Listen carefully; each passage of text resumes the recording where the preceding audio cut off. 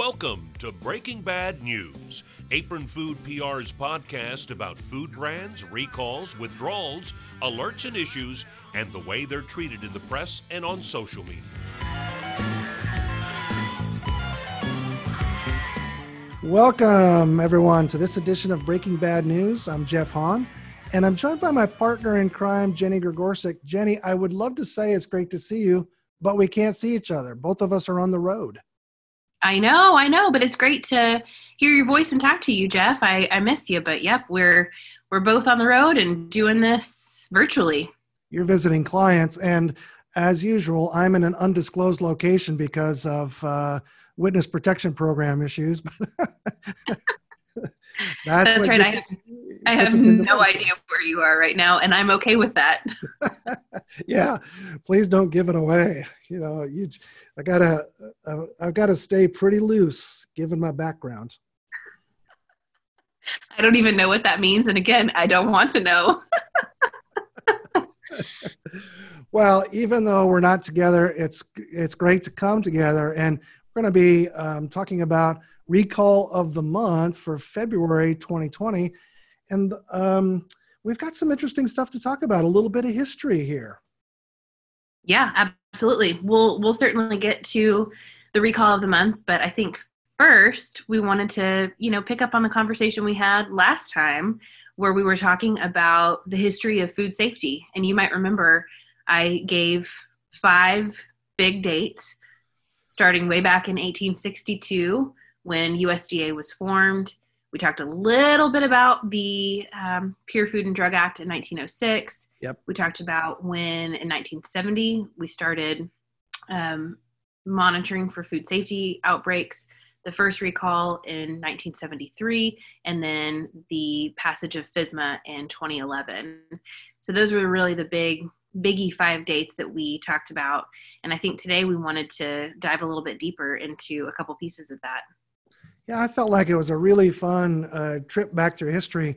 Interesting, and from just a milestones perspective, the history of food safety from a major policy standpoint isn't filled with gigantic pieces of legislation on a regular basis, but these big 5 that you talked about and introduced us to were really the major markers along a long timeline. Instead, food safety has been an industry or a rules-making body that has slowly evolved until such time as the things like the Food Safety Modernization Act kicked in 2011. So it's really interesting how it all culminates. And it even takes me back to the Pure Food and Drug Act of 1906. We were talking about Harvey Washington Wiley, the first USDA commissioner. Well, Harvey Washington Wiley was a chemist. And one of the things that he was finding in food, especially milk, was all kinds of chemicals that manufacturers were putting into foods. And they were just appalling, things like arsenic and other chemicals that may have preserved food, but they poisoned people. And if it weren't for Wiley's persistence and then finally his appointment to USDA commissioner, we wouldn't have had the Pure Food and Drug Act of 1906. And as we mentioned on our last episode, really the bad news break that catalyzed all of Wiley's ideas into motion as a policymaker was The Jungle by Lewis Sinclair, talking about the Chicago meatpacking industry and the extraordinary unsanitary conditions in that industry. So it has taken those kinds of major rifts or tectonic shifts in the industry to create policy.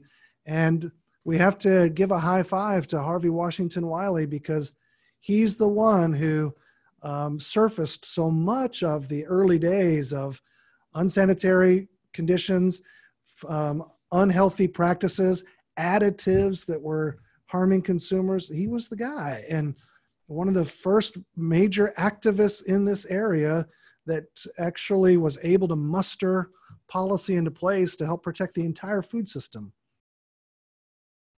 Yeah, absolutely. You're so right. He's a really interesting one, I think, to talk about for sure. And, when talking about those key dates, 1862, like we said, was when the USDA was formed. But it wasn't until 1906 that they were doing anything really on the food safety front. And you're right, Wiley was just shocked at what he was seeing, because it truly was a wild, wild west and anything goes. So I think he really is credited for fighting for food safety standards in our country. And I think he also used a really interesting method to make that point. Yeah, and because he was a chemist, he had this really cool insight. It's worth diving down a little bit deeper into his history, because there are so many different things that he brought into the conversation that wouldn't have been possible had he not had the upbringing that he had. By the way, isn't it a book called Poison Squad, Jenny? Yep, Deborah Bloom's book. Yep. Deborah Bloom's book, yes. Poison Squad. That's the history, but we'll condense it here for you in just a minute or two. Dr. Wiley grew up on a farm, just like me. Then he went into the military, just like me. And that's about all we have in common. After the Civil War, Dr. Wiley went to school. He worked in several places and wound up as the USDA's chief chemist. In fact, he started in that role right as USDA was formed. And you have to remember, this is the late 1800s, so there's no regulation in place for food safety. Truly, as you said, Jenny, Wild West big time. And Wiley was really uncomfortable with the stuff he saw going into food. For example, and you find this in Poison Squad, the additives to cheese, for example. Additives to cheese were not food coloring back then. In order to make it appear more orange, companies would add in red lead to do the trick. Lead inside of the cheese. And so that was the stuff that Wiley was able to find because of his chemistry background. And he set up this section inside of USD called the Poison Squad. And the idea was that these employees who he recruited would get 3 meals a day, 7 days a week, completely paid for by the government. And these were really nice meals made by a professional chef. Here's the catch. The recruits had to agree that half of what they ate would include some kind of food additive.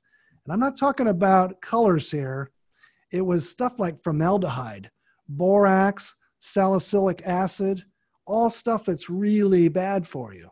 Wow. So they were basically putting Roundup in people's food, and they were agreeing to do it. Yeah, and these young men he recruited all in this Poison Squad really agreed to be guinea pigs. That was a remarkable thing to agree to.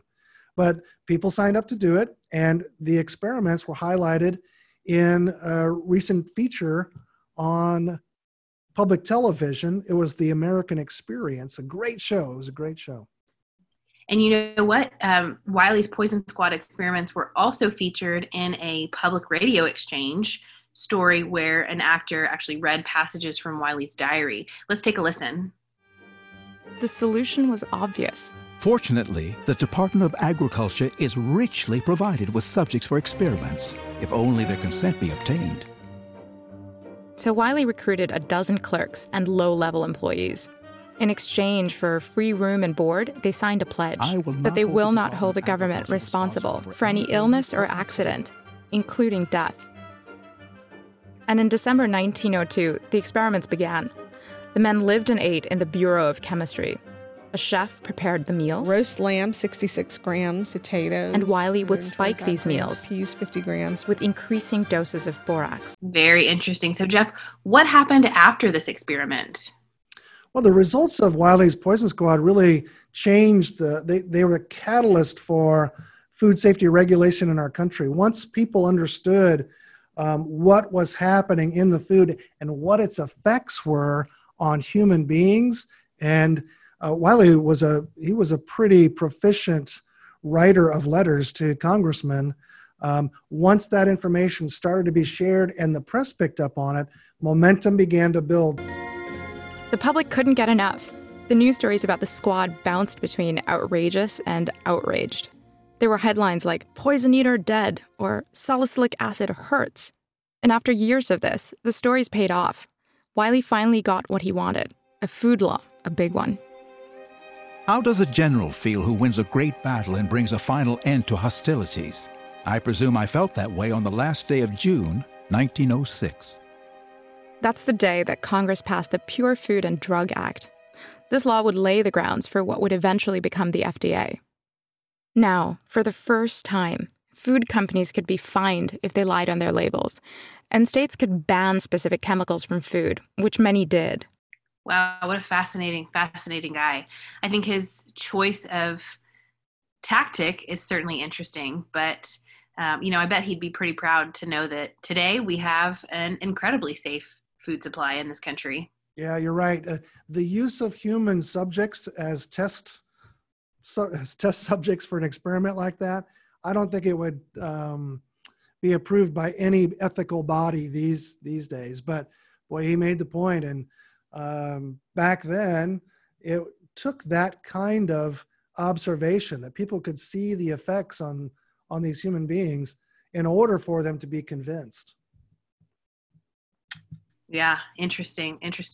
I also think Dr. Wiley would be pretty surprised to know about our recall of the month this month, because he'd probably be surprised, one, that this item exists from way back when, and that you can actually recall it.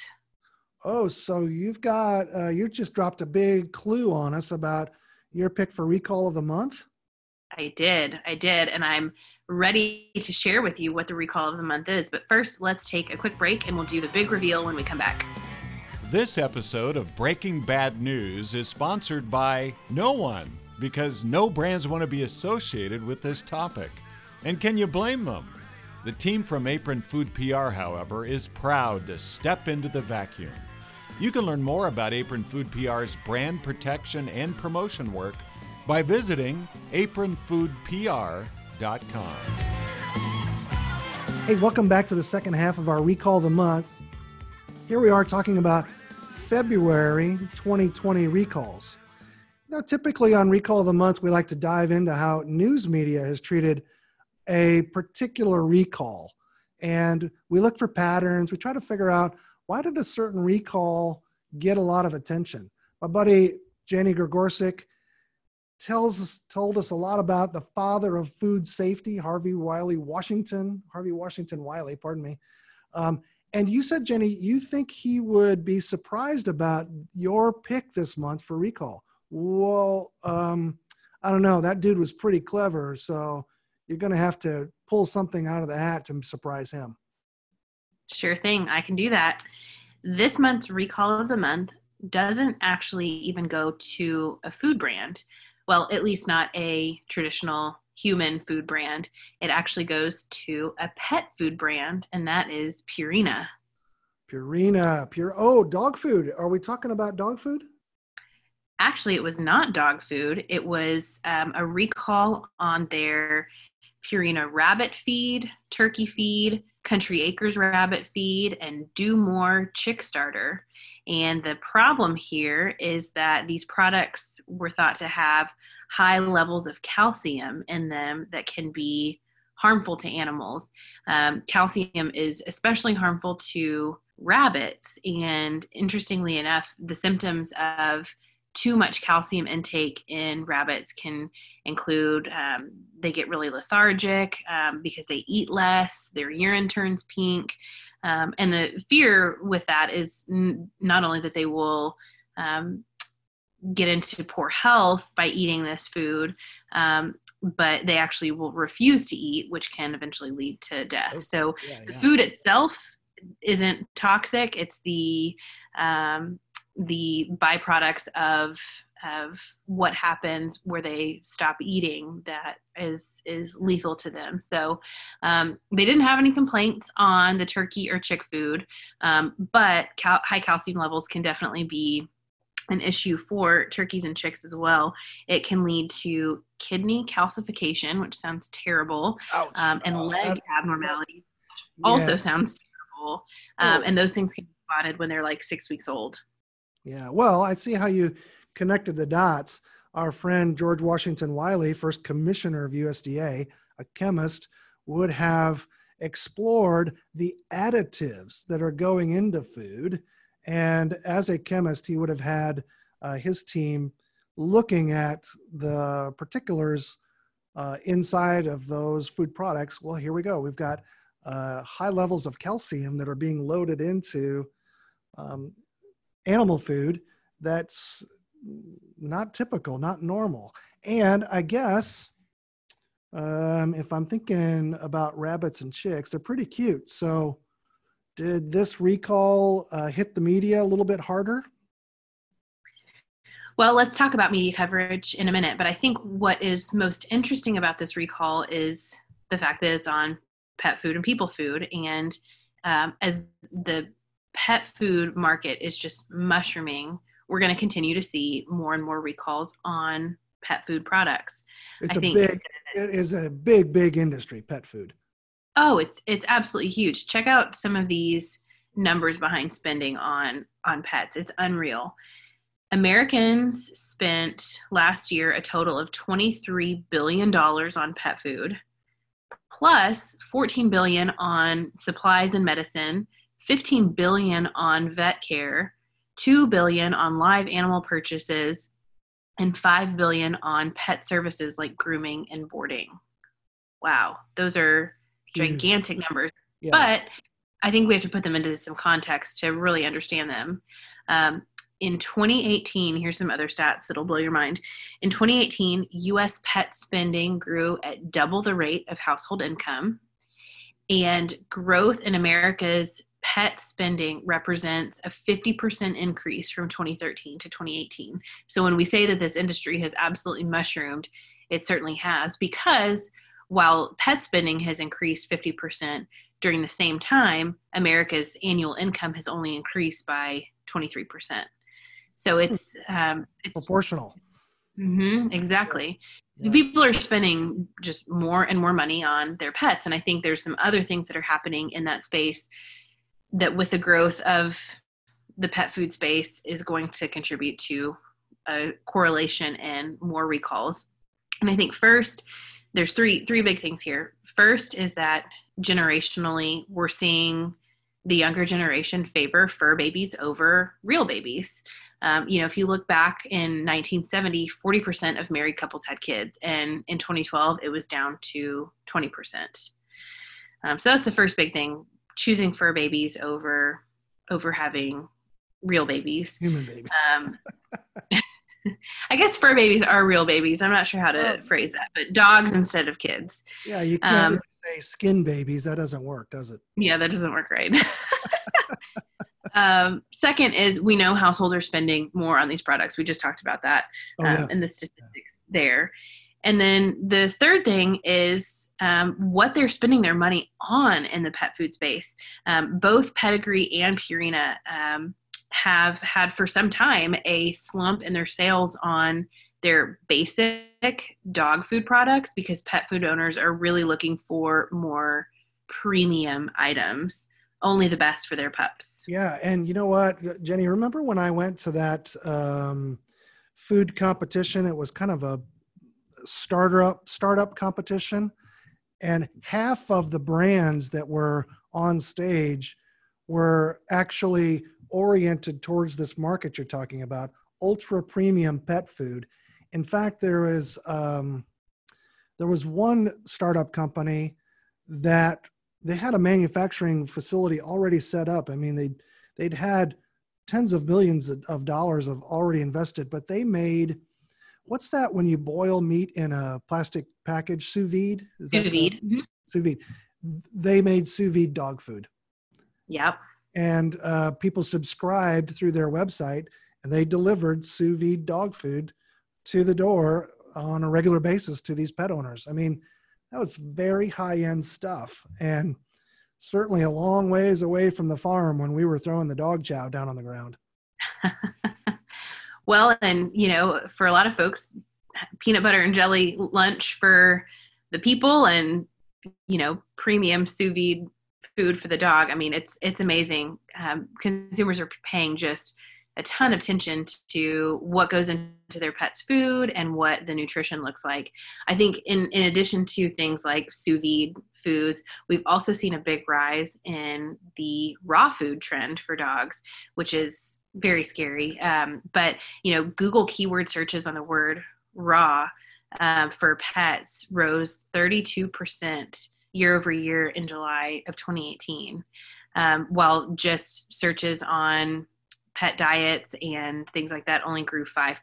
So, and then I think it was Nielsen that said they found a 68% increase in dollar sales of dog food with raw claims on it in 2017, which is a huge increase. And we're seeing big increases, I think 139% in products with probiotics in them and 29% in non-GMO pet foods. So these really premium types of products are flying off the shelves. And I think the food marketer in me says this is super cool and there's some really great stuff happening to disrupt the food supply category. Really fun new selling opportunity. But if I put on my food safety hat, it worries me because these raw foods in particular are so prone to food safety issues. And of course, while this Purina recall wasn't on raw food necessarily, I do think the pet industry in general is going to be under more scrutiny going forward. And it's already happening. I mean, if you look at Purina's website, for example, they have an entire section on their website dedicated to helping consumers understand recalls, to understanding recalls, what they are, what it means, all of that, because they're happening so often in the pet food space. Yeah, it's an amazing growth industry. When you were rattling off the numbers like Americans spending $23 billion on pet food, I was thinking, no, that's not Americans. That's my wife who's spending all of that money on pet food. It's amazing how much these fur babies get poured into by households, and the shifting demographics, how they're playing into it. It's just a stunning change in the demographic and the rewiring of how we think about these pets in our house. The other thing that you said, Jenny, that I'm really interested in is the raw food movement, because it's now moving over into the human food space. Raw milk, for example. And I don't believe you and I are raw. I know I am not a raw food fan. I am not either. Yeah. We're worried about it from a food safety standpoint. But you know what? We may not be educated enough to render total judgment. I think we ought to invite anybody listening who is a raw food expert and has a real orientation towards why raw food is a good thing. Hey, come on the podcast and let's talk about it. I think everyone would like to know more about it, because this pet food space is definitely one to watch. Lots of disruption, lots of changes in the demographics. Jenny, can you take us back to Purina? Did the media coverage swing in an unusual way when you looked at it? Yeah, and first, I love that idea of your invitation to have somebody on the show. I hope somebody takes us up on it. But on the media coverage front, it's like you said, people think bunnies and chicks are cute, and so this one got a lot of media pickup. No one wants to see bunnies and chicks harmed. So we saw a lot of national pickup on this one from outlets like Yahoo, CBS News, Fox, et cetera, et cetera. I think we have a clip that we can listen to. And you might want to check your pet's food after Purina recalls some of its products. ABC 17's Zara Barker explains what you need to know in tonight's Recall Roundup. Purina recalled 4 different food brands sold in 32 states, including right here in Missouri. Customers complained that their pets and animals were getting sick. We think you should know this. Purina Animal Nutrition is issuing a recall for some of its rabbit pet food due to high calcium levels. Elevated calcium, we're told, can cause health issues and even kill your rabbit. Well, this probably won't be Purina's last recall, nor will it be for other pet food manufacturers. That it feels like as these premium or this interest in premium food has grown, so have the number of brands in the space. And everyone is subjected to the same standards in the in this arena. So I reckon that we're going to have quite a few more recalls of this nature to talk about as we go into the future. Oh yeah, absolutely. I don't think this is our last pet food recall that we'll even highlight on this podcast either. So thanks, Jeff. I think that's all I've got for today. You know, a lot can happen in a month. So who knows where our March edition is going to take us. It'll be fun. I hope you are safe in your travels, and I will be returning stealthily back to the office as well. We'll look forward to catching up then. Okay, sounds great. Thanks, Jeff. Thanks, everybody. Thanks, everyone. Thank you for listening to Breaking Bad News. Subscribe and learn more at apronfoodpr.com. And if you like what you've heard, rate us on Apple Podcasts, Spotify, Stitcher, or your favorite podcast app. It really helps.